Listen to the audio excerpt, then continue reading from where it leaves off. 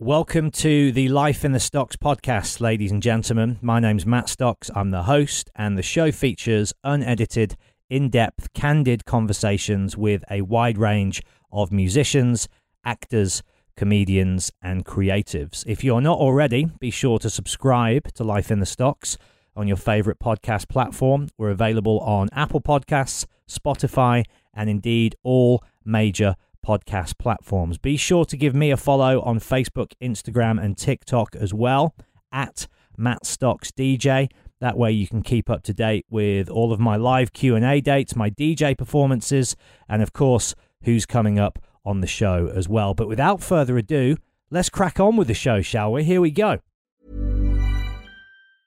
Ryan Reynolds here from Mint Mobile. With the price of just about everything going up during inflation, we thought we'd bring our prices down. So to help us, we brought in a reverse auctioneer, which is apparently a thing. Mint Mobile Unlimited Premium Wireless. How to get 30, 30, bit to get 30, bit to get 20, 20, 20, bit to get 20, 20, bit to get 15, 15, 15, 15, just $15 a month? Sold! Give it a try at mintmobile.com/switch. $45 up front for 3 months plus taxes and fees. Promo rate for new customers for limited time. Unlimited more than 40 gigabytes per month. Slows full terms at mintmobile.com. I'm Sandra, and I'm just the professional your small business was looking for. But you didn't hire me because you didn't use LinkedIn Jobs. LinkedIn has professionals you can't find anywhere else, including those who aren't actively looking for a new job, but might be open to the perfect role, like me. In a given month, over 70% of LinkedIn users don't visit other leading job sites. So if you're not looking on LinkedIn, you'll miss out on great candidates, like Sandra. Start hiring professionals like a professional. Post your free job on linkedin.com/achieve today.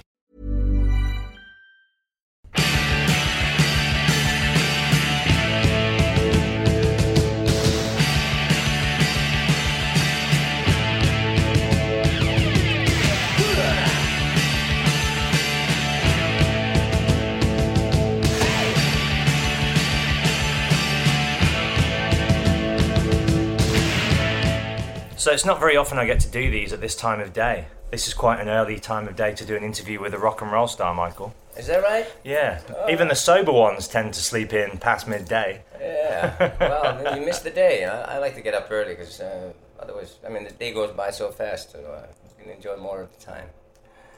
It's a nice day. It's a beautiful day. It's a beautiful part of London as well. And you were just saying a moment ago that many years back you used to live pretty much exactly on this road. On this, yeah, Avonmore Road, right down. I forgot the number of it, but it's by where those two trees are on the second floor. I lived there for almost a year and a half, something like that. Almost 2 years. How long were you in London in total? Was there like an extended block of time where you were here permanently? We kind of settled here in 1982. We finally settled in here and stayed here. The first time we came was like 81, 82, we kind of settled, we were based in London with Hanoi Rocks. And what was the driving force behind that decision? Was it just that the music scene here at that time was really happening? And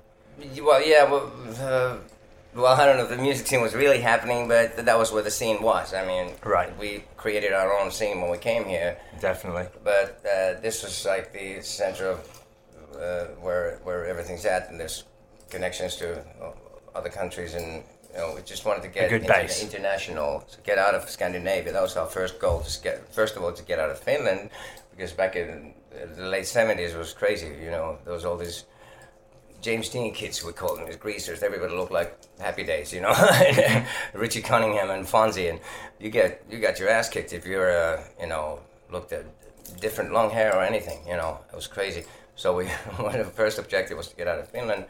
We started out in Stockholm on the streets. The first half year we lived on the streets and stuff. But then we relocated to London. So we wanted to get to the center of the action and get internationally, expand our fame internationally. And it was an interesting trip. I'm glad that I was born in Finland, because otherwise I wouldn't have seen half the things I've seen on my way to wherever I am. What was it like growing up in Finland in the 60s? 60s. Well, I was born in 1962, so I had a nice childhood. Although my parents, they broke up, they split up when I was about 11, I think. But I'm glad they did, because it was better that they split up than to be arguing and the kids had to listen to that. It was pretty much the same time for me. My parents broke up when I was 12, and it was the same thing. Like, they were pretty much killing each other. Yeah, I'm glad that it's better that they break up, I think, than staying together. Some people say stay together for the kids, so I think it's bad for the kids if you have to listen to people fighting. Absolutely. Yeah, so I had a happy childhood. And did you have brothers or sisters growing up? Yeah, 2 older brothers. 2 older brothers. Yeah, but I was the first one. I left home when I was 17. I was underage. My mother could have stopped me if she wanted to with the cops, but I said, if you call the cops, you're never going to see me again. And I mean, it was hard. But what drove you away? Did you just want to explore the world? You had band. I had the best rock band. I thought, probably not gonna have a chance like that with me and Andy McCoy had gotten to know each other when we were like 14, 15, something like that. At school or kind of at gigs? No, at a rehearsal place. I had a band in which I played guitar because I didn't have a guitarist, even though I wanted to be the singer. And then Andy was rehearsing with his other band, Beard. It was the first first punk band in Finland that made a record. They made their first single. Wow. Called I Really Hate Ya. Of course. Yeah, of course, yeah. So we met at the rehearsal place, and we started talking. And first I was going to join them as a guitarist, and then Andy realized that I was into a bit different kind of stuff, because their singer said, if you cut your hair, you can be in the band. Like, oh yeah, this is the punk fashion. It's like, forget it. Rock and roll, to me, it was about being an individual and being freedom. yourself. And, freedom and long hair, of course. So I just forget it. So me and Andy started planning for the band, and then it took a couple of years before we got it together. In '79, we left Finland and moved to Stockholm. Do you remember what you packed? Yes, I had. I hadn't finished my school. I was in what is it? It's not high school, is it? I always get them mixed up. College. Yeah. Junior high. Yeah. And before, like a few months before it ended, we had like a class trip to Stockholm. Take the ferry to Stockholm. A lot of Finns do that. Go there for the weekend, get drunk and come back. Yeah. We used to do that in Cornwall. Oh, really? Was our move down here. Yeah. So I had my ice hockey bag, where I used to have ice hockey gear. I had my 150 vinyl records. 150 vinyls? Yeah, at least. So you weren't travelling light? No, I brought them along, and after we got to Stockholm, I said to all my classmates, I said, okay, I hope I never see you again. I'm out. Yeah, I'm out of here. Bye. And then I met Andy at a subway station, and we went to, we had this one-room flat where 3 of us lived, the other guitar player, and, that was I left home. But, my 2 older brothers were still...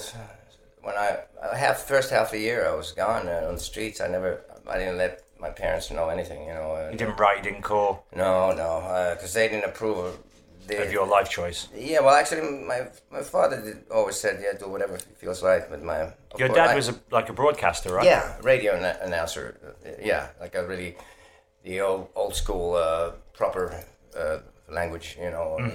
He was one of the legendary radio voices that. Announced. I mean, when I was a kid, there were only two Finnish stations and 1 Swedish station, like 3 radio channels and 2 TV channels. Black and white his TV. Listenership would have been in the millions. Would it have been? What? His listenership would it have been in the millions? Yeah, millions. Because Finland is a little over 5 million people. So at least half of those people were probably tuning in. At least, yeah, and especially old people. Late at night, they were lonely. He had a unique kind of voice, kind of very soft sound compared to most radio announcers. So he had nice personality and stuff. And people warmed to him. Yes, people loved him. He was very, very much liked. And was he a music guy? He loved music, but classical mainly. Right. And I had my mother was also musical. My grandfather was a cello player in a symphony orchestra, and his father was an oboe player also. Wow. Professional musicians. Although my grandfather told my mother, get a real profession, and then you can play as much as you like. And his music wasn't a career to them; it was a hobby or a So my mother plays piano from the notes, and she's really, really musical, but not professionally. But my grandfather was a professional musician. For fun, he used to play saxophone at jazz clubs at nights or something. I heard. What was the first instrument you picked up? Piano. Piano. When I was about 5, my mother made me start taking piano lessons, and I learned the notes and everything, but I could always play better by ear.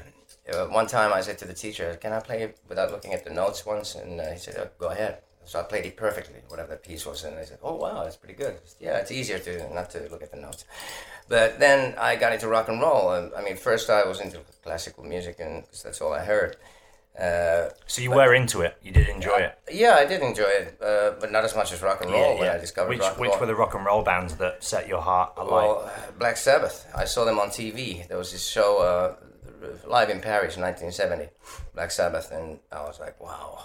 That guy with the long hair going crazy on stage, wow, I could do that. Mm-hmm. And the sound was so powerful and big, and I was in awe. I was like, yeah, this is something cool, and really, really wanted to be like that. You know, that's really what started me off. Mind you, my great grandfather was friends with Sibelius, Jean Sibelius, the composer. You know, Finnish big name. You know, up there with Beethoven and everybody. You know, they were in contact. He took some theory lessons from Sibelius, and then they were in pen pals, and he had an oboe that used to belong to Sibelius too. It's just a little thing, you know. So musical family. It's there in the DNA.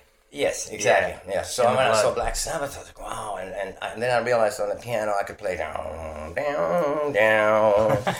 Yeah, music is music. So I wanted to start taking piano lessons out of my own choice. I told my mother, "Can I?" There was a guy who lived a few stories up in our building who gave piano lessons, and that's where me and my other brother also took some lessons, but then they weren't that interested in it. But I myself wanted to start taking lessons. And then self-taught on guitar, I saw this guy play once, and I was like, wow, I was playing the basic, 12-bar rock and roll progression, and I was like, wow. Then he left the room and left the guitar there, and I was like, oh, that's how it goes, yeah. So I learned So you kind of picked guitar up fairly quickly. It was sort of in there because of what you learned through the classical music and learning piano. And could you read music as well? Yeah. I started studying flute playing. I also like the flute. So you've always been a real multi-instrumentalist. Yeah. The flute I played from the notes, reading the notes, and that kind of helped me pick up the sax when I decided to buy a saxophone and start playing the sax. The fingering position, that it helps. If you studied the flute before you go into get into playing the sax, then that helps.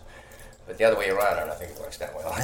But I always like it when you hear rock and roll bands bring in the saxophone, whether it's Exile on Main Street or the early Hanoi Rock stuff. Like, there's not many bands that do it, and when they do it, it's so good, it's so different. Yeah. And it should be in there, right? Going back to Little Richard and James Brown. And exactly. Piano, saxophone, it's part of the rock and roll thing. I mean, that's how I started playing.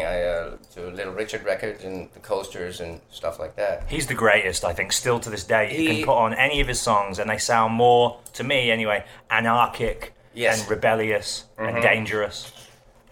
Exactly. Little Richard, the best rock and roll singer still to this day. Best rock and roll singer of all time, hands down. No question about it. Amen. Yes. When you listen to Elvis's Tutti Frutti and Little Richard's Tutti Frutti, there's a big difference. Yeah, worlds apart, isn't it? Yeah, right? I mean, God bless Elvis, he combined the crossed over the white and black thing. Really made a lot of progress with that. But I mean, when you listen to the music, Little Richard, he's the punk, he's got the punk, the glam, everything. The rock and roller, the best, and he's still alive. I know, it's incredible, isn't it? Bless him. Did you ever see him live? Yes, I saw him and I got to meet him too. Really? Yes. What was he like? It was fantastic. I mean, Little Steven was my best friend in New York when all those years. I lived in New York 10 years with Little Steven, being my very good buddy, and he knew Little Richard because when Steven got married to his wife Maureen, Little Richard did the ceremony. He's a minister. A minister as well, yeah. Yeah, so he married them, actually, and they had Percy Sledge singing When a Man Loves a Woman. Wow. How do you top that? How do you top that? Every guest at that wedding, the female guests are going, well, you ain't going to top that. Yeah, right? Cancel the wedding. Right. The ultimate rock and roll wedding. So we went to see him. It was Little Richard's 60th birthday gig. He did 3 nights at a club called The Tramps in New York, in Manhattan, and 2 sets a night. And it was incredible. I mean, all the tempos were real, like, fast, like in the 50s, really rocking, and all his comments, all this, let all the women go, woo, let all the men go, ooh, my soul. Yeah, when my soul. When you do that, you make my big toe shoot up in my boot. And let it all hang out for the beautiful Little Richard. Just the master frontman as well, right? Yeah. Incredible. I mean, he could be a stand-up. He could do a stand-up almost. But yeah, it's incredible. He had the audience. And Stephen after the show, we went backstage, and he came out of the room with his minders, and he was like, he looked me top to bottom, and said, oh my. That's the reaction you want, right? Yeah, I wanted his autograph. There's very few people I've asked for an autograph. One is Alice Cooper on the Love It to Death album, and then Nazareth I asked to sign that cool picture inside the gatefold of the Loud and Proud album. That was one of my favorite albums of all time. And then Les Paul and Eli Wallach. The actor Eli Wallach. Did you get a guitar signed by Les Paul? What did you get signed? No, I just got a paper. Right. Piece of paper. I didn't have I didn't have a Les Paul back then. Eli Wallach is the ugly, right? From The Good, the Bad, and the Ugly? Good, Bad, and the Ugly. Yeah. Yeah, I don't know if he was the ugly, but he was hey, Blondie, shoot, don't talk. Because my late wife's uncle had this party in New York. He had a lot of, people with prestige.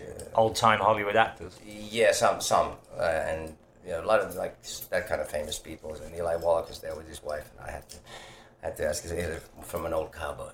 Eli Wallach. Did he write "Hey Blondie"?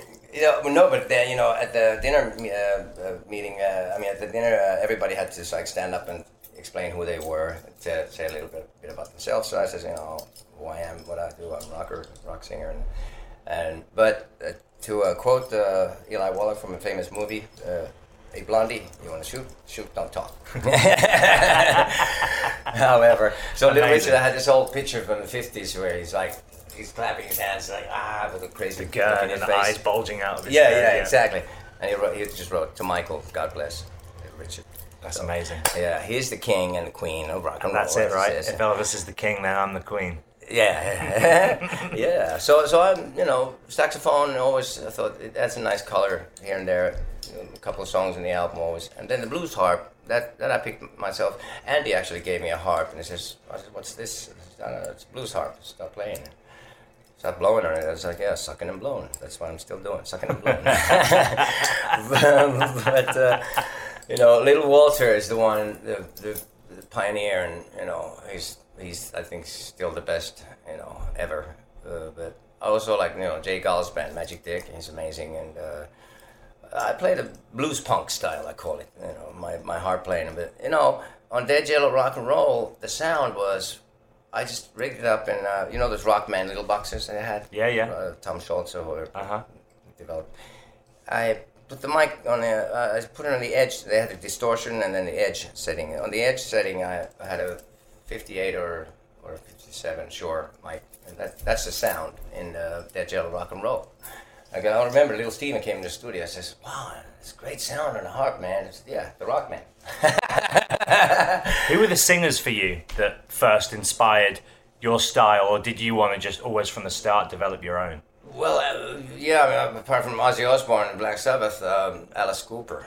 When we had, I was into Sabbath, and then we got, my father he bought us rock records. I guess he just went into the record store and figured, he asked what the kids listen to these days, and thank God those days they listened to like the Led Zeppelin, Sabbath, Deep Purple, and whatever, Alice Cooper. Queen, yeah. Queen, well, I gotta say, Queen. I discovered Queen. I saw their photo, a picture of them in a magazine, and the Sheer Heart Attack album had just come out, and I was like, wow, what a cool looking band. I gotta go and get this record. So I went to buy the album, and the guy at the store said, "Oh, so you were at the concert last night?" Oh my God! And that would have been the best time to see Queen. Right. Sheer Heart Attack. That's still to me the best Queen album of all time. That's my favorite. It has my favorite Queen song on there. Which one? The first hit. Oh, Killer Queen? Yeah. That's incredible. It's just perfection. I'm here. Yeah, Rise and Rock Now. I'm here. Stone Cold Crazy, and although your friend Ginger actually introduced me, because I kind of missed the boat on Queen growing up, and he introduced me to the album on News of the World, the album, and there's a song on there. Sheer Heart Attack. It's one of my favorite songs of Queen all the time. Roger Taylor singing, and he plays the rhythm guitar on that too. Is such a cool. I was just talking with Taylor Hawkins. About he's probably song. The world's biggest Queen fan, right? Yeah, pretty much. Yeah, I guess. Yeah. So they just did Glastonbury, and he performed. Which song did they do? God, Under Pressure. Oh, really? Yeah, Dave did drums, and Taylor came out and no way and sang it. I mean, you were just saying before we turned the microphones on that you just got on stage with them. Yeah, in Helsinki. In Helsinki. Yeah. What I love about that band, and then you can tell your story of that night, is that they seem to still be so excited and invigorated by rock and roll music, and they pay their dues to everyone who they think is worthy of acknowledgement. They're not one of those bands that try and ignore the past or say we're the greatest thing since sliced bread. They say no, this guy is the real deal. Absolutely. We're just carrying the torch. That's right. That's one of the reasons I love them so much, and I'm so happy that they're as big as they are. They really deserve it, and they should be there because they're authentic rock and roll. It's rare these days, and that's why we need people like that. They're so good, so tight, so right. So much the right style of playing and right kind of attitude. Great songs, great style, and they pay homage to all the greats of rock and roll. And how long have you known them? We actually known Chris Shiflett. Chris Shiflett was playing in a band called Lost Kittens back in '89, and they opened up for me on the Not Faking It tour in Santa Barbara in the States when I was doing that tour. And he told me actually he used to have like a kind of same kind of hair even back then, and he was into Hanoi and my work. Apparently he'd taken a fan picture a couple of years earlier in LA when I was there, around the Nights Just a Long Time, but his friend had a finger in front of the lens, so his picture didn't come out. But we met the first time in '89 back then. Wow. Yeah, but 30 years. Yeah. Almost. Almost, yeah. But then we opened up for them in Helsinki in 2010. It was the first gig that Dragan was in my band. Dragan had just joined. It was his first show. 30,000 people, So that's when we met and really got along great and really loved their show and loved those guys and really became, right away we hit it off with the same kind of people. Yeah, rock and rollers, right? Yes, that's right, and with the heart. And then now they played on 2 weeks ago, on Monday, they played in Helsinki, and I had my harps with me and stuff, of course, and I just mentioned to Dave, I said, you want a harp solo somewhere? I'm here. He says, oh, okay, great. So they ended up inviting me on stage 3 times. I wanted to do the middle section of Pretender, jamming there on the harp, and then singing a chorus in the end there when Dave was doing the melody that he does on that slow part at the same time. That was a huge honor and great fun. Then they invited me up to do... They played Miss You, Rolling Stones, which I've never played. Did the harp and made up some words and we had fun. Taylor was singing part of it, and it was great. It was this place by the beach, and where they were playing like 50,000 people. 25,000, between 25 and 30,000. Big crowd. People loved it, of course, because I'm locally now hometown hero, yeah. Local, yeah, national hero, pretty much. I'm saying humbly, but it's true. So then they invited me. I stayed around for The Best of You, that song. Even though I had the wrong harp, I was improvising, doing my best to adapt, and they were loving it. I was loving it, having a great time. Then in the end, they invited me up for AC/DC, Let There Be Rock. That was the end of the whole show. We did Let There Be Rock, and it was a killer. I had such a great time. That was really. That's in YouTube. You can find that, but really, such a great time and. We had so much fun. It was crazy. It was really, really great. Do they party? Because the thing with Dave is he seems to always be so in control, and he never seems to be, to me, one of those people that loses his cool. Yeah, no, he's never been into drugs or anything. He even mentioned he's never even tried cocaine in his life, not once. I said, good for you, man. That's lucky. It's like you don't need that shit. So sorry, I said. No, you can say whatever you want. Great. Okay. Wherever you want. Whatever you want. That's another band. I love Status Quo. So good, right? Yes. But as we were saying about, Finnish music, I mean, God bless the Foo Fighters, one of the greatest bands of all time, I think. Oh, and God bless them for still being there. I just love those guys, and they're the greatest. More bands like that. we need more bands like that. So music in Finland, as going back to what we were talking about, the records, when I found the Queen record and stuff, my father went to buy some rock records at the time, and my oldest brother got Led Zeppelin 2. That was the first rock record we got in the family. And that's the best one, right? Zeppelin-wise, what's your favourite? Well, I like...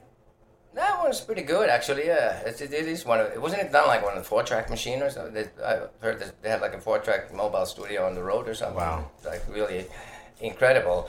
But as there's so little in the production, but people, you know, the drums sound really big and everything, but it's because there's not that much else there. It's just bass and guitar and maybe an overdub solo or something, but really it's a lot of space for the drums. It's not like, he's not hitting them so hard. It's more like a Motown kind of drum. Apparently drum bottom like Motown players, and great grooves and stuff, and really not what you would, some people think is like hitting them like, you just know, some monster of wood, yeah. Bash, boom, bash. It's not really that. It's more like this. The production is smart because there's not so much stuff there, so there's a lot of space for them. If you want to hear big drum sound, you know, Little Feat.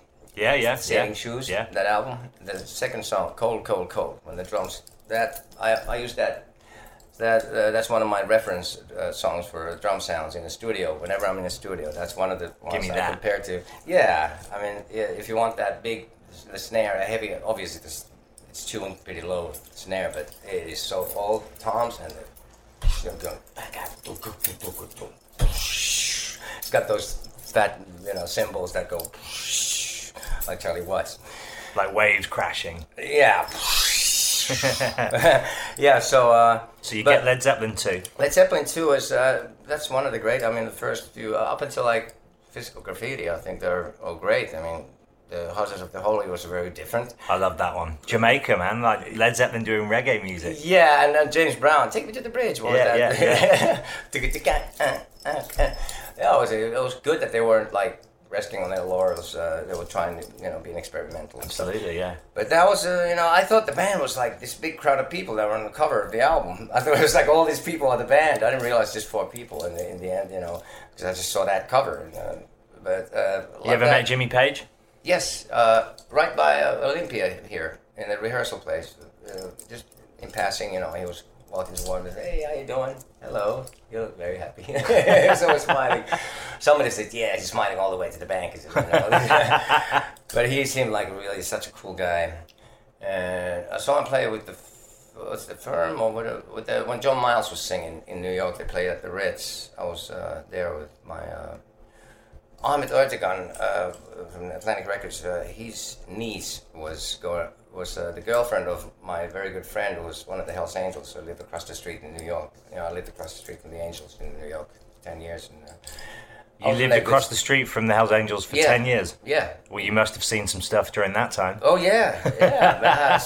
Never a dull moment, man. My debut Put me in the picture of your average or perhaps out of the ordinary day. Yeah, I mean, in that place at that time with those cats around. Yeah, my debut solo gig in America after I moved there was like '87. Was the Hells Angels block party? They had the 4th of July party. They used to block off the street, and they put a big flag in on,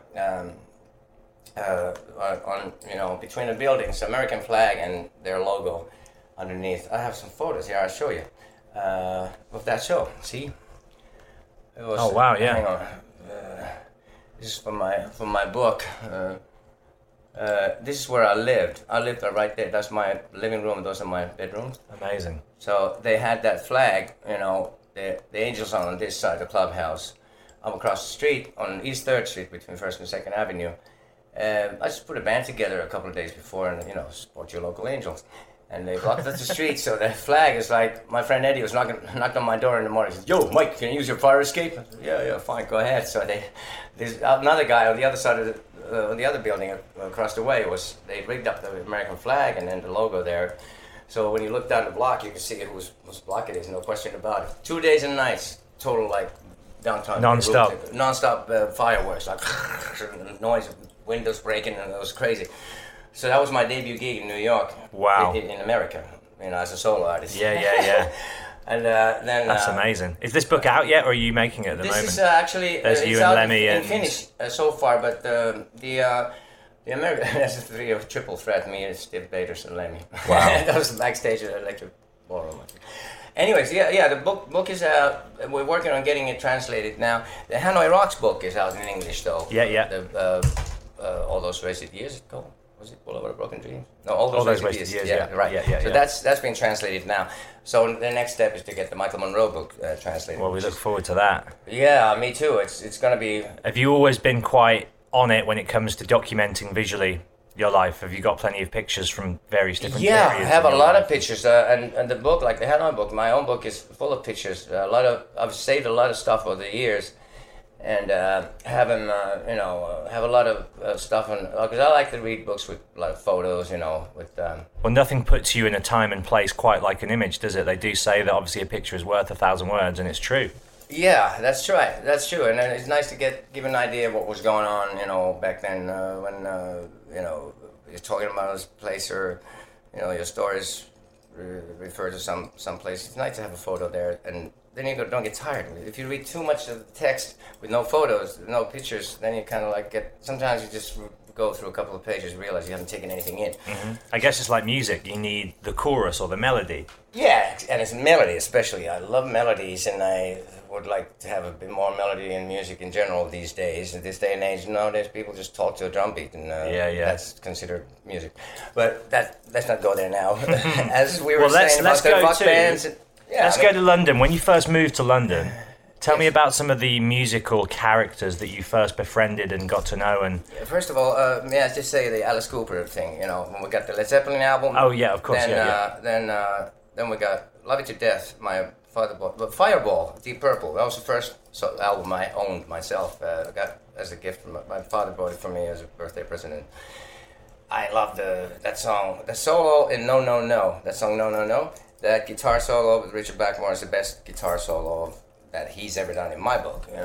I love that slide solo, the whole thing, and the whole jam and stuff. And I don't know why so many guitarists who quote Richie Blackmore as their idol, they missed all that cool blues stuff that he's doing. That really, it's not about playing all these fast licks and a million notes a second. Anybody can do that technically good. But it's not. That's the feel, and he's got such a great feel in the blues stuff that I don't know why those guys would miss all that stuff. However, Alice Cooper, Love It to Death. That was that one that I thought, oh, what a cool band. And that's when I thought, Little Richard was wearing makeup, had the hairdo and everything. Alice had the makeup. That's when I started wearing makeup. So Alice was the style icon, perhaps. Yeah, very much. And then, later on, I got into punk. And Steve Baders was the next step from that to me. He was the epitome of punk cool, right? Yeah. Alice has great theatrics and stuff, but Steve was a bit more of a street look. Street look, yeah, and more like you got somebody hit him over the head with a bottle of CBGB, so it was bleeding, and he sang it until he passed out from loss of blood, and he hung himself with the mic cord, once by accident, once for real, and he died on stage. He was clinically dead for quite a while. Roadies noticed he used to climb up on the lighting rig and with the mic cord around his neck, and it was still holding himself up, and it was like hanging there. And one time his hand was sweaty, and it was maybe a little out of it. So all of a sudden, the roadies noticed he had like piss pouring down his leg, and it was turning blue. So they took him down, and he was actually dead, clinically dead for quite a while. And they revived him, and they told him a week later. They didn't dare tell him at first, and then they said, do you realize that you died? I said, wow. And the only regret he had was that he hadn't experienced out-of-body experience. I was like, shit, I don't remember anything. I was all blacked out, But, that guy was... That's rock and roll, right? Yeah. When Hanoi Rocks was breaking up after Razzle died, I moved in with Steve in London. I moved him from Avonmore Road, from down here to Portobello, off of Ladbroke Grove at Rundle Gardens. We had a great flat on the top floor. We got to the rooftop and everything. And we lived together most of the year 85 until the end of the year. I moved to New York then too. But tell me about that year then in London with Steve. London that was Johnny Thunders moved in as well. He'd been thrown out of his. He had his girlfriend in Stockholm. The family threw him out of the apartment, and he was like homeless. And so I said, "Yeah, you can stay here." And so there's the three of you living together in the flat in London in 1985. Yes, in London. That was that was definitely never a dull moment. I mean, Steve was on the road a lot though, so I was there with Johnny a lot, and I was making the decision to stop Hanoi Rocks to maintain the integrity, and just to go to show that there's at least one band that doesn't just do it for the money. You know, the situation was such that it could have been really big band, and it would have been even worse that way, because it would have been a curse. Cause if people had gotten to know Hanoi and the wrong Hanoi, you know, because there was the spirit of the band and what we had with Razzle, you know, that was really special. Do you think that the band perhaps died with him then? Yes. Yeah. Yes, absolutely. Hanoi Rocks died with Razzle, I think. Yeah, the original Hanoi Rocks. That was the end of it, you know. And then Sammy left also, so we all of a sudden we didn't have a drummer or a bass player, and that was just me and Andy and Nasty, and they were like really down there, and I was like up there. So there's no connection, and it was just, to me, it was the most important thing was to end the band and maintain the integrity of the band. You know, it was really real, it was spontaneous, it was honest from the heart, and we were really special, you know. And I wanted to maintain the memory of, maybe be more like a rarity, and at least have that cool thing about the band, you know, that people would know, you know. However, from singing, I started singing. Alice Cooper is a great influence for singing.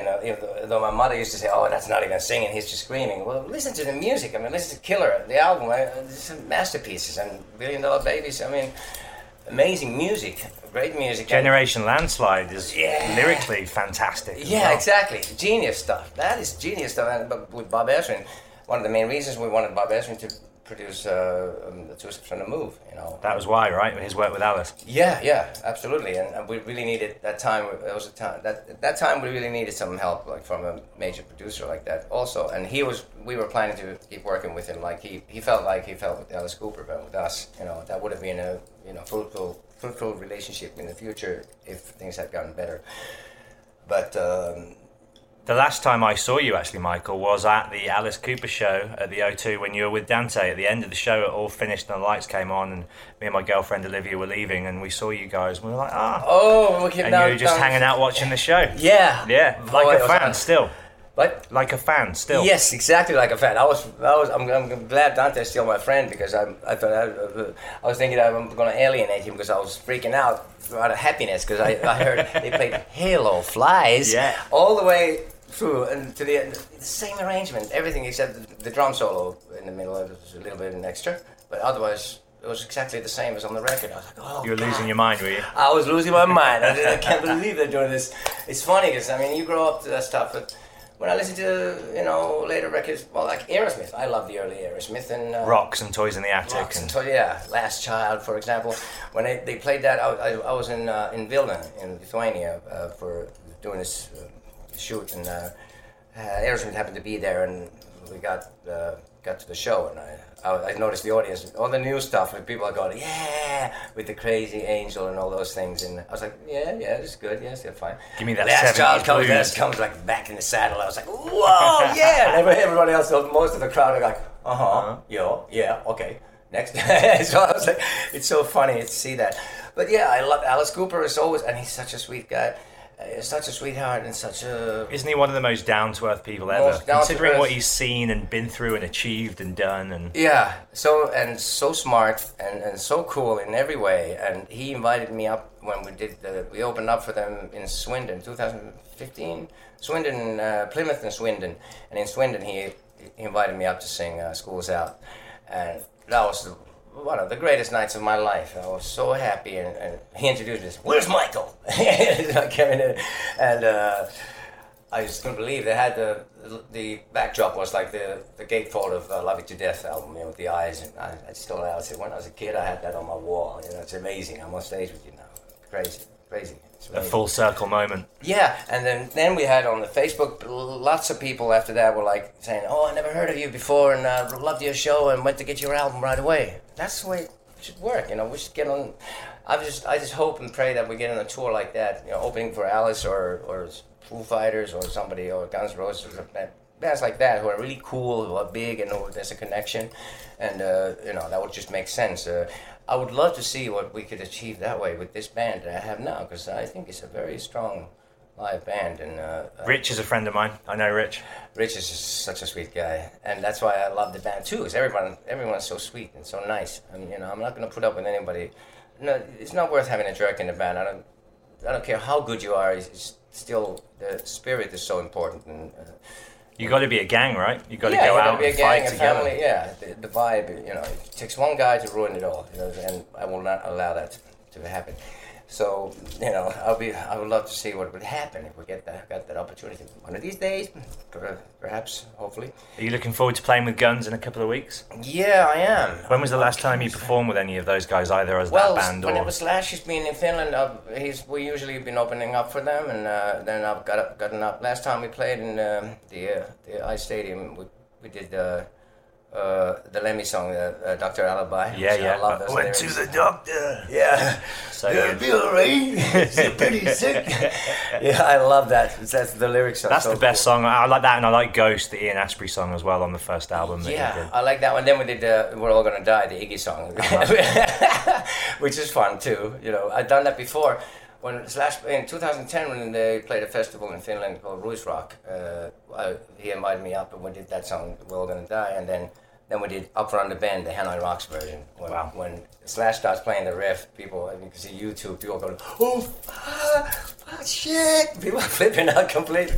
Yeah! So it was great, a great thrill. And in Japan, the same year, we did also. That's where I broke two ribs I broke on that. During that one song. My own show earlier on for an hour, nothing happened. Amazing. During that solo, when I went to ran to the mixing board, and I kind of slipped and I hit my head back on the barricade and broke 2 bones.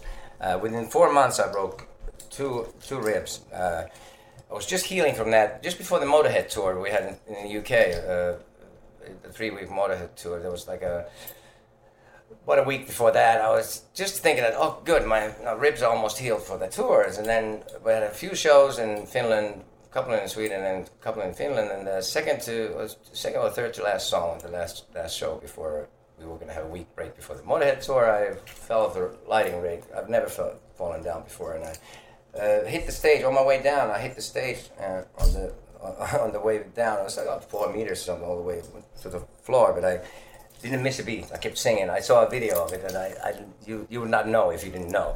I was just like, oh shit, they went again. Man, the other side, But apparently they went. I mean, the first time they went really badly, but now, you can't really do anything about broken ribs. You just no, heal. So the first Motorhead tour, I was all taped up and stuff, and I started with a week. During a week, I took 1 week off from exercise and everything. Then I slowly started doing what I could, and it was okay. I got better, and stuff happens when you do what I do live. But yeah. Talk to me about Lemmy, Michael. Lemmy, wow. What a guy, right? What a guy. He's a hero. Just like one of the Wild West heroes.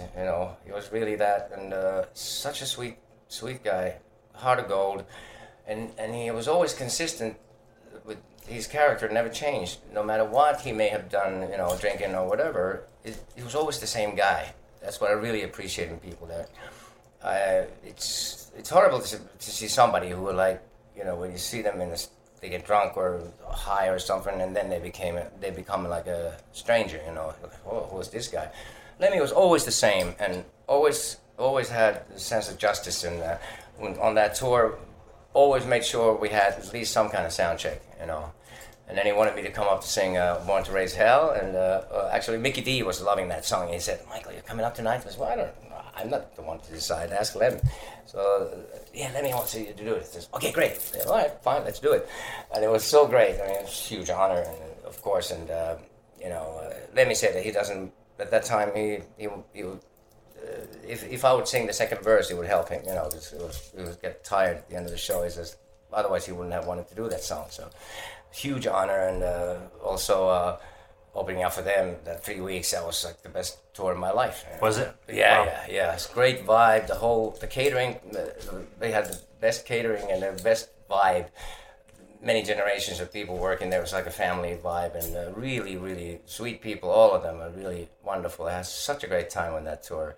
Really, really nice. And we had a half an hour, whatever. That was like a real tight set, you know. It was like bang, bang, bang. And the first couple of songs, people kind of, you know, their fans just wondering what's waiting for Motorhead. Well, they were wondering why am I there? This blonde, made-up guy. I'm sure. And they were like a couple of songs into it. They're like, well, then they realized I'm completely nuts. Okay, that's why he's here. He's one of us. And then, of course, it helped to be featuring with Motorhead. And when they played in Finland, by the way, it was like 2000. I forgot what it was, 12 or 13. December. It was one of the last shows, if not the last show of that tour. They played in this Cable Factory place in Finland. They invited me up to do Killed by Death. Nice. And the last gig that it was the third to last gig of all time that they did was in Helsinki. I went to do Overkill in the end, but Phil Campbell wanted me to play harp on No Class, which would have been great, except they tuned a half a step down. So I had a harp, and I don't have absolute hearing. I can't tell exactly what note you're playing. So, I mean, I had my D harp, but it was in D flat, of course it would have been. It was in A flat. They were playing normal A, you'd use a D harp. So I said, I don't have a D flat harp. I had one at home, but I didn't have it with me. So Phil said, yeah, Lemmy's got all the harps and all keys. So they brought me a harp, which didn't say what it was, but I figured, okay, this must be D flat. But it was regular D. So we rehearsed it. I have a video of us rehearsing, and it would have been so good. And then I hit the stage to start the song, and I was like, oh my God, it's a half a step down. So it's impossible to play anything. I was like, oh shit. So I went to the side of the stage, I dug out an A harp, and somehow I got some notes out of it, and I sucked. It was the worst harp playing I've ever played, but I guess it was not people who didn't know any better would probably, you know, I did my best with it, but I was like, Phil, you yourself like, he was like, oh, sorry, Mike, sorry. I should have just checked it, but you know, that happened. I said to Lemmy, I was like, oh, I have the wrong harp. He just laughed. It was great. But then I got to do Overkill, you know, the second verse. I went in for a second verse, and it's so hypnotic when they get into that zone at the end of that show with the Overkill. That is they're one of the best bands of all time. One of the, you know, the chemistry, and they're like, you know, the Stones, AC/DC, there's ZZ Top, you know, Motorhead. A real band. Real band with the special magical chemistry. And it's really, really rare. And the Ramones. Bands are smart enough to maintain their sound and not to get carried away with trying out, like having symphony. Keep with the times, or yeah. Yeah, they just like reinvent themselves. Trends. Yeah, album after album, they have that. Like AC/DC would never let you down with a ballad or some symphony orchestra stuff. You always know what you're going to get, and that's genius. To me, that's really real skill. To know what not to play. Yeah, right. That's one of the key things. And sometimes the breaks are the best times. And my drummer too, Carl Rockford, there's a song on the new compilation called Simple Town, which has a. Any other drummer would have probably done like a fill there. But yeah. So Carl is total break. That was like the best thing you could have done. Yeah. Nothing. Because then everyone comes back in and headbangs twice as hard, don't they? It has more effect then. Yes, exactly. So it's ZZ Top, for example. What's that song? Under Pressure. When and just before the verse starts, the bass stops for a second. And then the verse comes in, with that full blast again. So you drop one out, and then you come back in, and it has the effect. That's really smart. I love stuff like that. Little things that make it perfect. But yeah, Lemmy was a hero, and God rest his soul. God bless him. I mean, thank God for him, and he's one of the heroes that's kept rock and roll alive, and should be honored as he deserves to be, and you know, one of the greats. And I wish he would have stayed here a bit longer, but I could tell, you know, when I saw him that I'm glad I actually, no matter if I had the wrong harp, still I'm glad I played on their third to last show. You know, it was a great honor, and a really, really one of the greatest bands of all time. They're up there with the Stones and you know, all that, and AC/DC and all those guys. Yeah, I really miss him. We had some great times, and in London too. Steve Baders introduced me to him. It's the first time I met him. Tell me about that first time. You remember that? Yes, I do. I mean, he already knew about me, and I was surprised that he was so supportive and so into what we were doing with Hanoi Rocks, because we were so different from the Motorhead. And he was so upset when Razzle died, and we went to see, me and Steve took me to see them at the Hammersmith Odeon with Wendy Williams. Was the Plasmatics were opening up for him, and got to meet her too. She was great. She could have been like Steve's sister or something. It's just the same kind of like, bratty and, hi, how you doing? All right, But then Lemmy said, you know what, mate, we'll back you up. He offered to have Motorhead back me up as a band because he was so upset about Razzle dying. I was like, whoa, talk about honor. I was like, hey man, do you know how much that means to me? I was just like, I couldn't believe that he said that. But yeah, he says, yeah, we'll back you up, mate.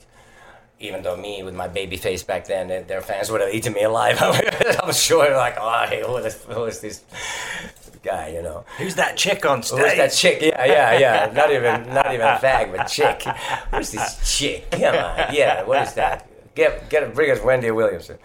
But that was such a huge honor, and what a big heart he had, and always consistent, always the same wonderful, lovely guy, and a great sense of humor, I've heard that from a few people, yeah. Yeah. I was just very lucky to have known him and have a great friendship. We always have. Really, really missed the guy. Same with Steve Bators, too. He's one of the best kept secrets in rock and roll. Ryan Reynolds here from Mint Mobile. With the price of just about everything going up during inflation, we thought we'd bring our prices down. So to help us, we brought in a reverse auctioneer, which is apparently a thing. Mint Mobile Unlimited Premium Wireless. How to get 30, 30, bit to get 30, bit to get 20, 20, 20, bit to get 20, 20, bit to get 15, 15, 15, 15, just $15 a month? Sold! Give it a try at mintmobile.com/switch. $45 up front for 3 months plus taxes and fees. Promo rate for new customers for limited time. Unlimited more than 40 gigabytes per month. Slows full terms at mintmobile.com. I'm Sandra, and I'm just the professional your small business was looking for. But you didn't hire me because you didn't use LinkedIn Jobs. LinkedIn has professionals you can't find anywhere else, including those who aren't actively looking for a new job, but might be open to the perfect role, like me. In a given month, over 70% of LinkedIn users don't visit other leading job sites. So if you're not looking on LinkedIn, you'll miss out on great candidates like Sandra. Start hiring professionals like a professional. Post your free job on linkedin.com/achieve today. Hold up. What was that? Boring. No flavor. That was as bad as those leftovers you ate all week. Keke Palmer here, and it's time to say hello to something fresh and guilt-free. Hello Fresh. Jazz up dinner with pecan-crusted chicken or garlic butter shrimp scampi. Now that's music to my mouth. Hello Fresh. Let's get this dinner party started. Discover all the delicious possibilities at HelloFresh.com. I love the Dead Boys. Yeah, I love the Dead Boys. Yeah. So I've discovered them through a really weird roundabout way. There was the Beastie Boys song, An Open Letter to New York City, after the Twin Towers incident, and they sample the guitar intro to Sonic Reducer. And that's when I first heard any of their music, was sampled by the Beastie Boys, and I was like, that's a really interesting riff. Yeah. And I looked up on the album sleeve information who it was, and then discovered them and got Young, Loud and Snotty and was like, wow, these guys, I need lunch. Yeah. Yeah, but Lydia Lunch. I met Lydia Lunch once. Is that who it's about? I just assumed it was about, like, females in general. Amazing. Yeah, it's in general, but that apparently inspired by Lydia Lunch. She was like I don't know if she was a groupie or more like, hanger-on and, shows and stuff, but apparently, and it's Jimmy Zero who says, "Feed me," in the end. It's Jimmy Zero apparently says that. Steve told me, but yeah, I mean, that whole first album, he's like, Steve was singing, he's like so possessed. What brought him to London? What brought him to London? He was sick of America. Right. He just wanted to start over, and he started seeing America in a different way when he was in London. And he knew so much. He knew too much for his own good, about government secrets, all this, who really run the country, and the Rockefellers, and he had the Peter Beater, the audio letters in that Wanderers album. You heard that one? No. Oh, it's got Dave Chagana on bass, and the Wanderers were like, after Disconnected, his solo album Disconnected. The Dead Boys, when they finished, they had he did the solo album Disconnected, which is what really got me. I mean, I knew the Dead Boys, I loved them, but then that really was a special album for me. The Last Year, you know, and the Evil Boy. I covered Million Miles Away on Nights I So Long, you know, and I was a fan. Really, to me, that was like I had this epiphany of my 82, 19th birthday, turning 20, 20th birthday. I was in a very high state of mind. I'd been up for many days, and I was just like, I got into the record store, and my friend Björn Fröberg, who was the bass player for the Nomads, he was my best friend in Stockholm, 82, and Disconnected. I looked at the back cover, Steve's eyes were like this, like fire. I felt this warm wave going through me. My world stopped, and I was like, wow, this guy's for real. And yes, yeah, it's a good record. And, no, you don't get it. No, this is the real deal. I mean, this guy is. I put the headphones on. I was like, yeah, I'm an evil boy. And, wow, there's something about this guy, and I felt this spiritual connection. I walked out of the record store, and I was like, wow, now everything made perfect sense. I had like this, you know, kind of epiphany I had, which stayed with me since then, and it was amazing because later when I got to know Steve, and I was already a fan, we became the best of friends, and that time in '85 when we were living together, we used to sit up nights and, stayed up many nights and, artificially perhaps, but also subconscious awareness. He came up with the best excuse to the speed. Speeding is subconscious awareness, because while our conscious state is asleep, we then acknowledge our subconsciousness, which reveals to us things that we shelter from ourselves shelter from ourselves in our self-conscious cocoon. He says, write this down. Wait a minute, what was that? That's why I wrote it. It says, Mike, write this down. Okay, it's subconscious awareness. Okay. I think we're in trouble. You just came with the perfect excuse to stay up for weeks and weeks. You know, but what's your opinion on that, though, Michael, about the idea of perhaps revealing, in some instances, the true self, the true mind? I think that's all about that's what we're here for. Yeah, I mean, that's what as long as you move on and you don't get stuck, if you get hooked on a drug or something, then you're screwed, because, you know, it doesn't accomplish anything. You just become a slave. You might as well be a slave to the system. Yeah. You know, because it's all about learning. Our souls are here. I think we're here to learn, to evolve. And that thing with Steve was because we were such good friends that we could let our guard down, and we didn't have to worry about embarrassing ourselves or anything. I mean, sometimes I would just talk, and then I'd stop and say, what did you say? And Steve said, you said this and this and this. I go, wow. I mean, I knew that, but I never realized it. I mean, I had these moments of like clarity and epiphanies. But with a really best friend, you can do that. And, you know, I had my period of, the LSD period in Stockholm back in, maybe 20, 30 trips or something altogether during a year or so. But then I had that was that time when I had the Steve Vader's, that whole epiphany. And that's when I stopped. You found the next thing. Another night and a day later, I had an out-of-body experience. I was walking in the streets, and I left my body. I was out in the bright light, talking to my guardian angel, which actually was my higher self. And I felt so good. I felt like everything made perfect sense. And now I know my path in life, what I'm going to... If I get back into my body, then I've seen this. Now I've been to the other side. Like Jim Morrison said, break onto the other side. Yeah. I was there. So I was like, okay, now I've seen it. Because every time I'd taken the trips before, I used to open the curtain a little bit to see, almost get it all, but not quite, because there's always some distraction. We were at some disco or somebody's place, and someone was talking or playing music, or I couldn't quite get there. And that time, I took enough trips. I had to. There were Donald Duck. They had a Donald Duck picture in little paper trips. Mm-hmm. I'm sure they weren't as strong as they had in the '60s, but still strong enough to get there. And then I stopped. I never did it again. I saw that. Because you peaked. What? You peaked. Yeah, I peaked, and I learned what I needed to learn from that. And I don't recommend any drugs to anybody. I think people flip out and they're dangerous. It's a really individual thing, and whatever people need to do to get their kicks it was like Lemmy said. His secret that he survived all these years was because he didn't have to go to the moon. Moderation. He knew exactly how much to take and how much not to take. But with my thing with Steve was we sat up all those nights, and so many. I mean, sometimes the window would slam. I was like, a door would slam, and I'd say, "Oh, window's open. There's a draft, right?" And Steve said, check it out. And I went to see, there was no window open. Okay, all right. So there's stuff going on here and other dimensions that we don't see in this state that we're in now. And so that I call them the dead time stories. Steve used to tell me, the stories. Like, it was a bedtime, but we were dead time. We're like living dead. And that's that song, Dead Time Stories. Oh, wow. At the end of... there we go, on the CD one there. Yeah, if I can have the booklet, I'll show you. Sure. Within the lyrics, I actually had these chords on a guitar when we lived together already. And when Steve died, I was, support of, it's a lie. I'll get into that in a second. Dead Time Stories was, I sat down and I wrote the lyrics. I was supposed to be, originally it was a love song, and it was called Star-Crossed Lovers. And then when Steve came to New York once, I was writing it about my late wife at the time before we got together. But then Steve said, "This song's about us, isn't it?"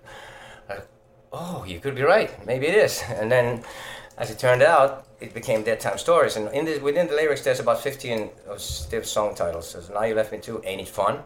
There you go. Ain't Nothing to Do. Partners in Crime, which was a New Church song. So Damn Dead and Alive, Dead and Alive. The second Dead Boys album. You Were So Ready Anytime. Ready Anytime was on the Disconnected. Last Year, Couldn't Make Up Your Mind. Last Year, Make Up Your Mind from Disconnected. Now You're Gone and It's Cold Outside. It's Cold Outside, it's a cover song he did. Dreams and Desires, was a New Church song. Then I know what I would know, but no one will believe. We know love can be like bondage is a line from Dance With Me, from Blossom New Church. Living on a Bad Luck Charm. Bad Luck Charm was on Disconnected. It's Too Late to Repair the Harm. Now, when Steve did a tribute to the New York Dolls called Little Boys Play with Dolls on the first Blossom New Church album, he had the same concept. He has like, the Babylon kids are just out looking for a kiss, their song titles within the lyrics. And then, "Hey, Jet Boy, what you doing? Where you going? What's the matter with you?" And he says, "What's the matter with you?" I said, "Don't you, hey, Trash Boy, don't you stop me talking about no dirty arm. Hey, Jet Boy, it's too late to repair the harm," something like that. So it's too late to repair the harm. That line is the tie-in connection to that song. That's why that line is there. Love that. Right? Then, nothing more to say. You're a million miles away was Disconnected. I Won't Look Back, Dead Boys. Not Anymore, Dead Boys. And I never believed this could happen, the Lords of Nature song. I never believed this could happen. I long to hear all those Dead Time Stories. And they also, when Steve taught me, when we lived together, he taught me, when I kind of stopped writing songs when Hanoi, at the beginning, early years of Hanoi, Andy always said, "I have a better one here," and so I kind of gave up on writing. So as a solo artist, that's when I really came onto my own as a songwriter. And Steve was saying, I said, "Well, I don't really know how to write." He says, "Yeah, sure you do. Check it out." I mean, it's easy. Take a few chords from a song like, say, The Grassroots. He loved The Grassroots. "Where Were You When I Needed You?" That song. Where were you when this guitar's on it? There we go. Totally out of tune. If you get a good one, I'm going to take a picture. Let's try this.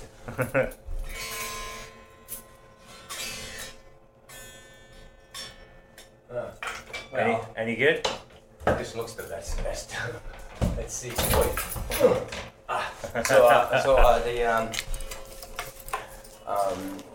So he showed me how to take the chords. I mean, we took the chords from "Where Were You When I Needed You." We had those chords, and then he's got the harp out as well, ladies and gents.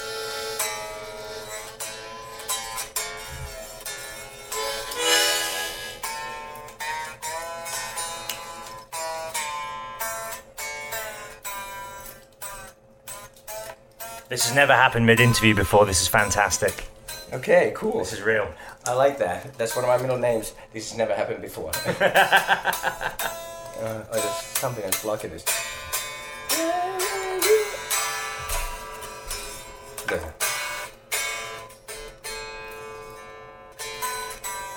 These strings are probably 1,000 years old.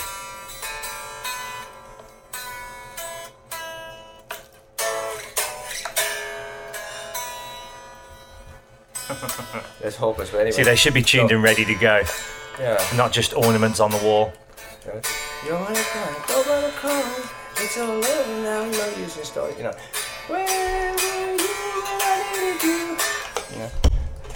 Where were you when I wanted you? Where were you when I needed you?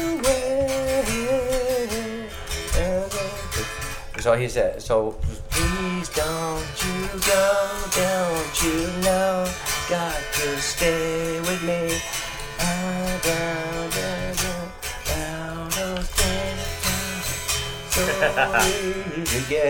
So a different melody based on the same chords. So that lyric that he sang when he showed me that is, please don't you go, don't you know, got to stay with me. That's the reason those words are in the song. Amazing. So that was my tribute to Steve, and I thought that was pretty. Could we get a little mouth organ solo as well? Certainly, yeah.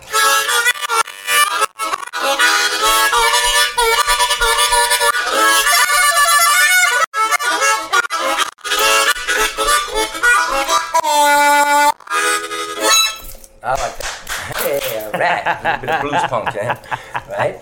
So at that time when we lived together, Hanoi Rocks, when we broke up, CBS asked me to make some demos for them to decide whether they want to keep me on the label or not as a solo artist. So we picked out. We had one song was "She's No Angel" by Heavy Metal Kids. I always wanted to cover that, and we arranged it a little bit simpler. Left some stuff out and really straight ahead rocker. The other one was "I Want to Be With You" by the Raspberries, whom Steve loved. Yeah. Yeah, we just changed the lyrics a bit more like that. Oh, now that it's over, we're all alone and it's feeling so right. Like about me starting a solo career. And Steve was the one who really encouraged me and says, okay, you could be solo. What would you rather be, Mike or Michael? Well, it was Michael. It was originally, and that sounds better, right? Yeah, he agrees. It's just, yeah. It's just, so I was like, yeah, okay, I could be solo. But I had no plans other than just save Hanoi Rocks' integrity. Preserve the integrity, yeah. Yes, right? So then, and the third song was It's a Lie, which was written by Jimmy Zero, beautiful ballad that Steve offered to Hanoi back in the first times when we were here with Andy, when we moved to London. One of the first people we got to know was Steve, and he played It's a Lie to us, and he says, this song, if you want to do this. And I was like, yeah, it's cool. And Andy said, I got a better one, as usual. So then we never did it. But then there was no stopping me doing it then. And when me and Steve actually, the New Year's Eve in 84, turning into 85, was we were jamming with London Cowboys. Me and Andy were featured, were jamming on a couple of songs with the London Cowboys at the Greyhound Club. And then Andy went off into the night with Steve's, at the time, his wife, and they were, I remember Steve asked, do you think it's a smack or do you think they were in love? No, I think it's a smack. But me and Steve went home to Steve's house, and Steve was in the other room, and we were playing the Disconnected album, and the Last Year was on, and I was singing along with it. And Steve came into the room and said, were you just singing? I said, yeah, you sound just like me. Of course I do. I can do a perfect Steve Baders impersonation. I'm a big fan. Don't you get this? Wow, can you play that on the guitar? Yeah. The acoustic, we started singing harmonies. And Steve loved singing harmonies. So we had such a great time singing all these songs again. Even You Really Got a Hold on Me and all that stuff, So then It's a Lie. This is the magical take. We did the demos. This was done in the Redwood Studios in London, near the theater district. What was that little back alley there. There's some Monty Python gold records on the walls. Some of them are made there too. So like an 8-track studio. So we had a Linn drum machine, at the time, and we did those songs in that version of It's a Lie. Me and Steve singing, the harmonies. You can't really even separate which is which when we sing together. I'm singing the main note, and then when Steve comes in, he continues the main note, and I'm going into higher harmony. And this song, Steve was supposed to produce the Nights Are So Long album, but he couldn't make it to the studio because he had something happen. He drove into a shopping mall in a car or something and got arrested. As you do. Yeah, right. Some, stuff like that. That happens every day, every now and then. So to him, yes. So he couldn't make it to the studio, and therefore the version of It's a Lie that's on Nights Are So Long is not nearly as good as this. So I sang that on my album. Is this available anywhere else? Or is this? No, actually, this was a bonus track on my album, album Peace of Mind, which is the first album I made after moving back to Finland in '95. 96 it came out, and as a bonus track for that in 1999 it was released in Germany, and I think the American version has also as a bonus track. I Want to Be With You and It's a Lie from those demos. But this is the first time it's sort of internationally. Yeah, this is the first time available. it's available internationally, and this is the better version. This is the magical Lee version of It's Alive, with me and Steve singing as a duet. This is the way it should have been on the album, Nights Are So Long. Nice. Yeah, and Jimmy Zero, by the way, also wrote Nights Are So Long, and he was so chuffed. And Ian Hunter is playing the piano on this, you know, and kind of like. Tell me about that guy. Mott the Hoople is just such an incredible, special band. Yeah, Mott the Hoople and Ian Hunter's solo. I mean, I even like this solo album stuff better than even. I mean, I was a big Mott the Hoople fan, but his first solo album is one of my favorite albums of all time, produced by Mick Ronson and him. Once Bitten, Twice Shy. I mean, the sound of the album was just incredible. And there's that song "Boy." It used to be like when I was in Stockholm back in my day, coming down, you know, from being up for days, and I would just listen to the song "Boy," and you know, you got to make a stand, so put the coke away. And what was that? You know, the lyrics are really. Poignant. Even though I wasn't doing coke, I was doing speed, poor man's coke. I couldn't afford that. But no, let's skip the drug talk. Sorry.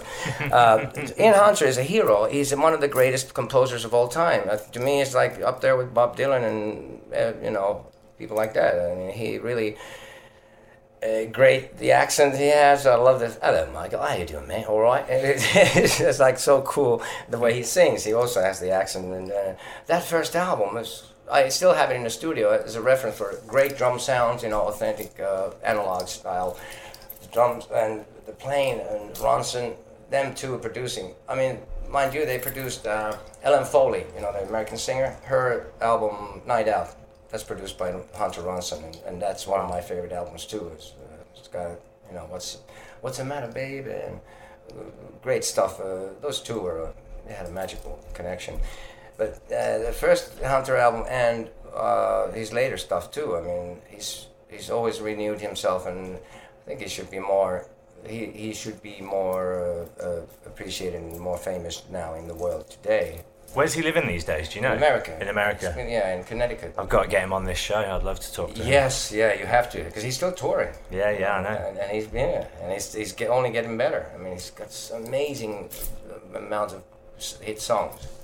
Really incredible composer, and I had him on the Nights Are So Long album. He was also good friends with Craig Gedge, my friend who produced the album with me, and Craig had been his best man at his wedding and stuff.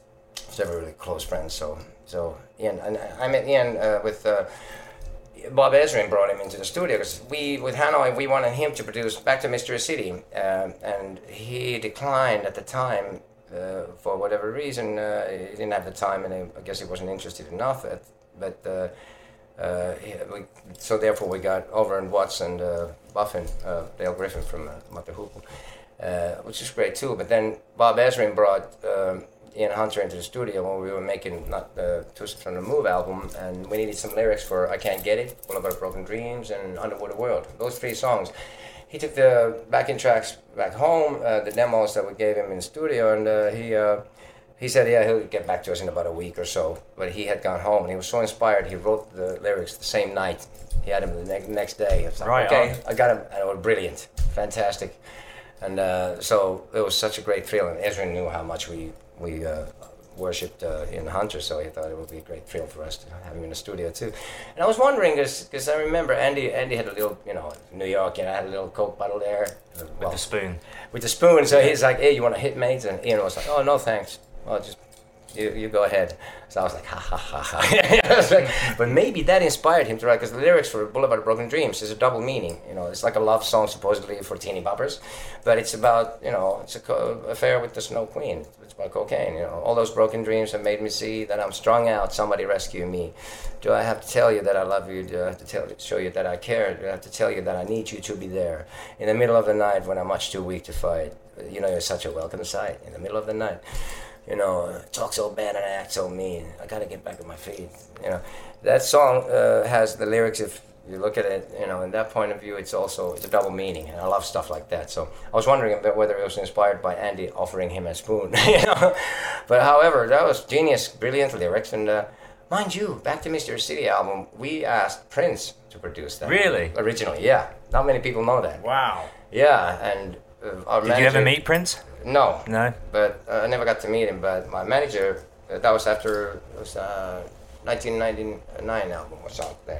So that based on that record, I said, yeah, that'd be cool to see what he could do with us. Imagine you and Prince in a room together. That would have been amazing, I'm sure. But he declined, and his answer was, he don't produce no white boys. I guess you have to respect that, right? Well, I guess it's his own. Didn't have a choice. I was kind of surprised. Artistic vision. Yeah, well, a little prejudice, but yeah. So what are you gonna do? Just because I'm white, how come you treat me like a... Yeah. like Johnny Thunder said. But I was surprised.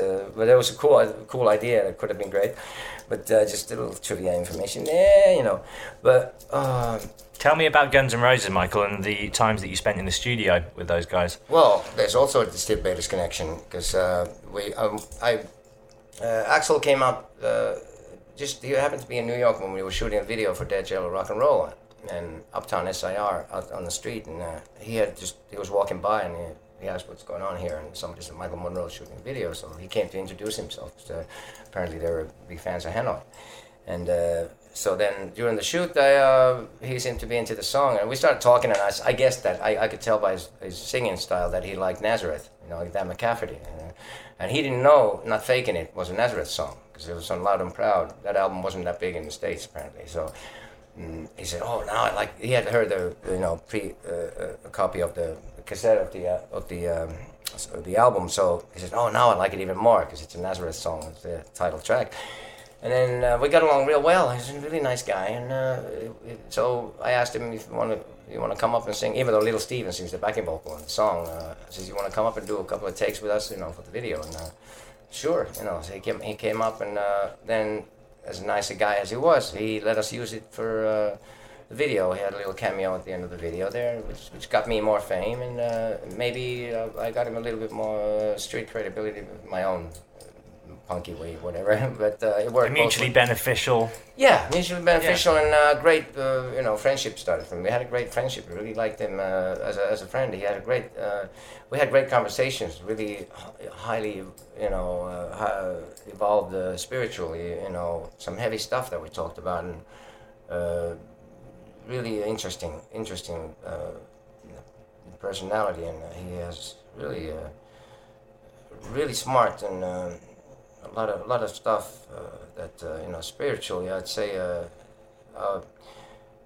He had told me stories like there was a gig they did when somebody all of a sudden during the middle of a show somebody pushed him from behind and he went was thrown forward like really strongly, and then they looked on the video and they saw it happen, but there was nobody there.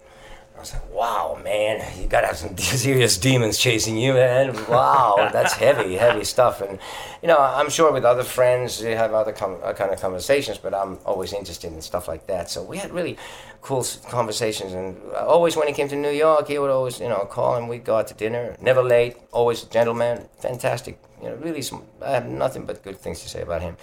So then when I was going to play some sax on that song, Bad Obsession, some harp and sax they asked me to play on the Use Your Illusion album, the Bad Obsession song.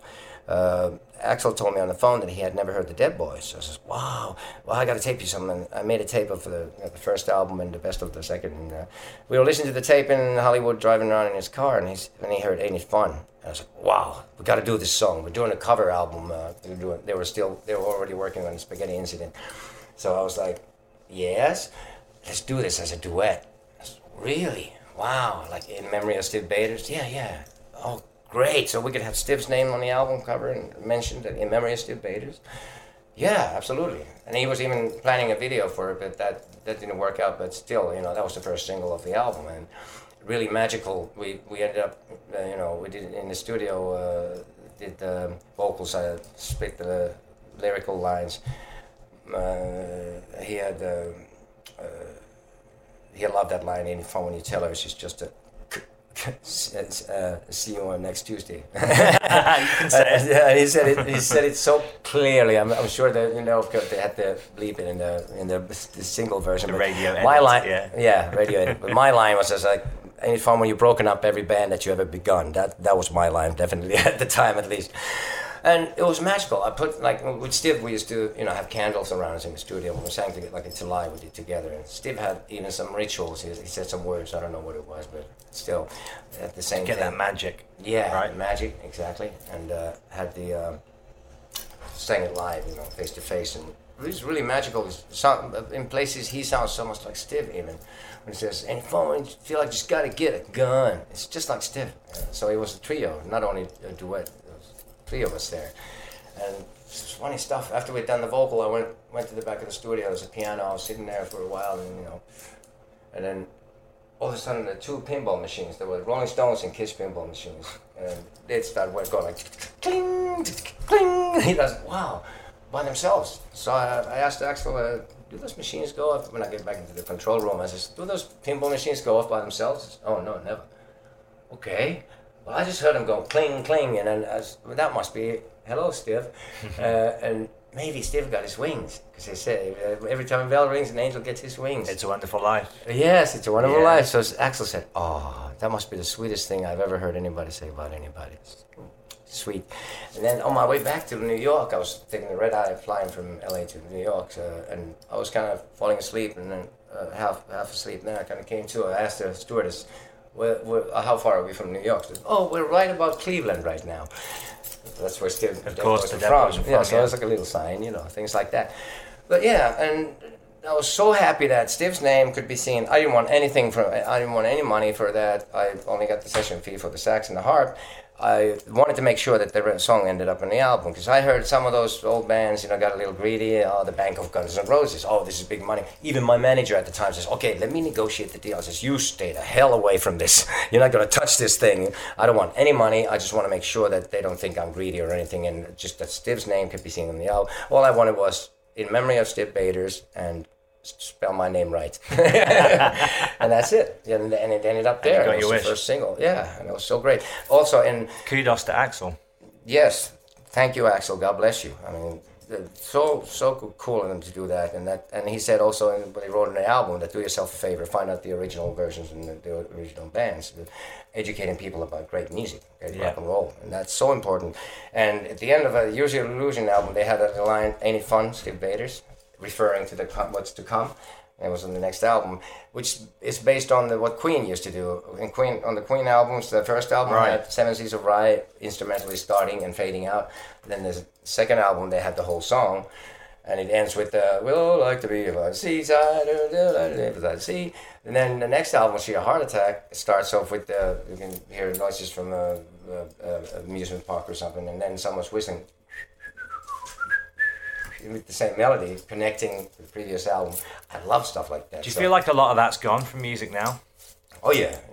I don't think people don't do like albums like that, album after album. That's the kind of concepts are pretty much, you don't see it that much anymore. It's a shame, right? Yeah, it is a shame.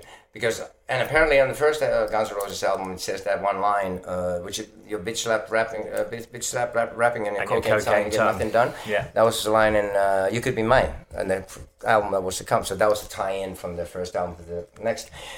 Yeah, so that was, stuff like that doesn't happen anymore these days much, and like a lot of stuff, like melodies don't happen much anymore. I mean, that's one thing that was so cool about. What I liked about Led Zeppelin, they only made albums. They didn't hardly have any singles ever. I don't think they did put out a single, did they? Not even. Yeah, even Live and Love You Made, that was not a single. I guess not. Maybe not in probably. the UK. I seem to remember that they had no singles, only albums. Yeah. That was so cool. That was great. Yeah, times have changed, but there's still good stuff, and I'd say I hope and think that maybe someday people will just get tired of not having melodies, because good music always comes through, and over the years, it's a test of time. It proves that stuff is, it lives. I mean, any of these songs today, I wonder how many people will remember them from 10 or 20 years from now. I mean, some of the stuff that just has like talking, and melodies are, they're nice, and that makes you recognize the song and remember it. And that's what music's about to me, I'm not saying only about some of this rap stuff, but I mean, I love the Sugar Hill Gang, the Grandmaster Flash and the Furious 5, White Lines, I know that by heart. Well, you were there, right, as all that was kicking off in New York. The message, when we moved to London, that was around the time where you hear the message everywhere. It's like a jungle sometimes, it makes one hour, we're going to London. Street poetry, right? Street poetry, it had a message, right? And punk had the same thing. It's like Bob Dylan. He brought the edge to rock and roll with his lyrics and telling the truth, telling truths and raising questions and writing lyrics that mean something, that had some content and something to say. And it's entertainment. Rock and roll is entertainment, is having a good time and all that. But you don't have to switch your brain off to enjoy it. You should not. You should be aware of what's going on around you. And rock and roll and rockers, I think, have a lot to say. There's a lot of phony rock and roll, which is a crime. And a lot of them have become huge also, and millions of fans can be wrong, and usually are. Amen. Right? So some of the greatest stuff is out there to be found, but you got to look for it, and it's still there, and you'll recognize it when you see it and hear it. And I think that's what I'm trying to do. Keep trying to get better at what I do, and you're never good enough, luckily. So that keeps me hungry, and.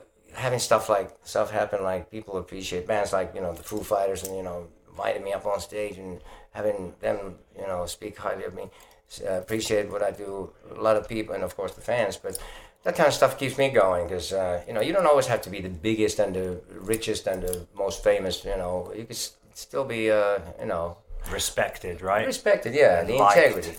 Yes, it's the integrity. It's all about integrity, being for real, being honest, authentic, and singing from the heart, playing from the heart.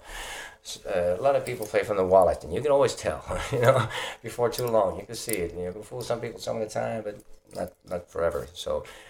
But you can't fool all the people all the time, right? Yeah, that's it. The Bob Marley or whoever said that was so true, so true. So, but I think I'm happy with now looking back on the career, 30 years of solo. I think I've had a quite good career. I mean, a lot of bad luck. Started from Hanoi Rocks on to, really didn't have the best breaks, but I'm not complaining. I still stayed true to myself and maintained my integrity, and I could look in the mirror and with good conscience and with a good conscience and sleep my nights well. My sleep is untroubled. I wish everyone else the same. Yeah. You're a true original, Michael. Thank you. This has been fantastic. I could talk to you all day. We'll have to do another one of these sometime. Yes, absolutely. There's loads more still to discuss, but I feel like that's a nice moment. So. Yes, but thank you. It's a wrap. Yes, cool. Thanks so much. And if you want to say that the best, Michael Monroe, the best album, the 3 X's are the Roman 30, 30 years. Yeah, so got actually previously unreleased songs. There's Fistful of Dynamite and Simple Town are outtakes from the last album. Get On is a bonus track in Japan, but that was on Horns and Halos. Also, the It's a Lie with Steve Baders is that special. 1 Foot Out of the Grave, new single. Magic Carpet Ride. Did Rich write some of these new ones with you as well? Rich wrote the 1 Foot Out of the Grave. Right Rich. on. That's him. Right on. Yes, and Magic Carpet Ride that was featuring Slash. Featuring Slash, yes. I mean, that's another thing. I mean, maybe it's like karma coming back from they're not any fun. I didn't want nothing for that. Slash allowed me to use that. Such a sweet guy, such a big heart. He's the sweetest. I figured we did that Coneheads movie soundtrack. I mean, it was Slash's project, and he asked me to sing on it. And I brought in Sammy Yaffa on bass, and he had Kenny Iron on front drums. I mean, what a killer band that was. Dizzy Reed is playing keyboard, and on this version, actually, Izzy Stradlin was in the studio. He's singing the backing vocal there. Sammy sings on the one that was released because we made 2 versions, right? And the new arrangement was, I had worked on. Little Steven also had a little to do with that. When we were in New York, we kind of reworked the chords, and it became quite different. But I suggested that to Slash, and he says, "Oh, that's a cool idea too, to make it into something new." So because he was going to just do it like the original, pretty much. So we decided to do both versions, and see which one. So Slash decided that let's give both to. See which one the label will pick, and then they chose the new arrangement. So the other version was never used. I had it we had recorded it, and I had it on a audio cassette ever since 1993.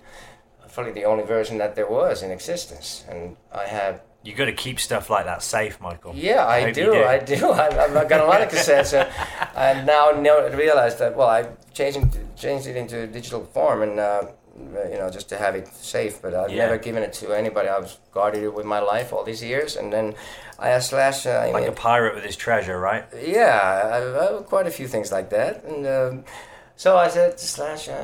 It's probably going to be a huge ordeal to try to negotiate, get some kind of, whatever, legal stuff to get me to use it. He says, hey, all you have to worry about is paying the songwriters for the publishing. Go ahead, you can use it. I said, wow, I love you. You're the best. So this version is, because it was a cool version. I said, it would be, basically I told him it would be a shame if it was never released in any form whatsoever, because it's such a cool version. And it's a great jam in the end there with Kenny Aronoff. What a drummer. Really, really a cool thing too. And Slash is such an important person in my whole career also. You're close, right? Yeah, very close throughout the years. And every time we meet, we don't meet that often, but when we do, it's like we've seen yesterday. It's one of those kind of friends. And so he was so sweet to allow me to use it on this. I think they made the compilation perfect. And there's 29 songs, and someone said, why isn't it 30? Because 30 years. I didn't even think of that. You didn't even think about it, because, because it's perfectly flawed. It's like all the best things are. That's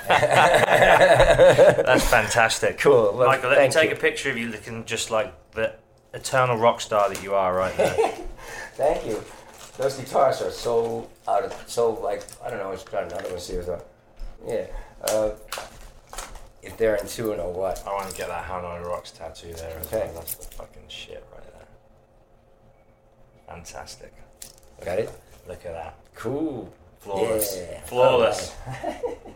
Dude, that was amazing. I had an incredible time. I hope you enjoyed it. Tk you. I really enjoyed it. And let's do a part 2 sometime for sure. Absolutely. You got it. I'm there. I like to dream.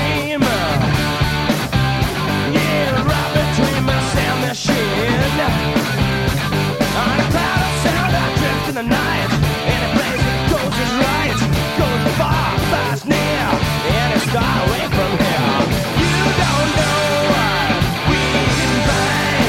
Why don't you come with me, little girl? On magic carpet ride. Planning for your next trip? Elevate your travel style with Quince. Quince has all the jet-setting essentials you'll want for your next getaway, like European linen, premium luggage options, buttery soft Italian leather bags, and so much more. And is all priced at 50 to 80% less than similar brands. Plus, Quince only works with factories that use safe and ethical manufacturing practices.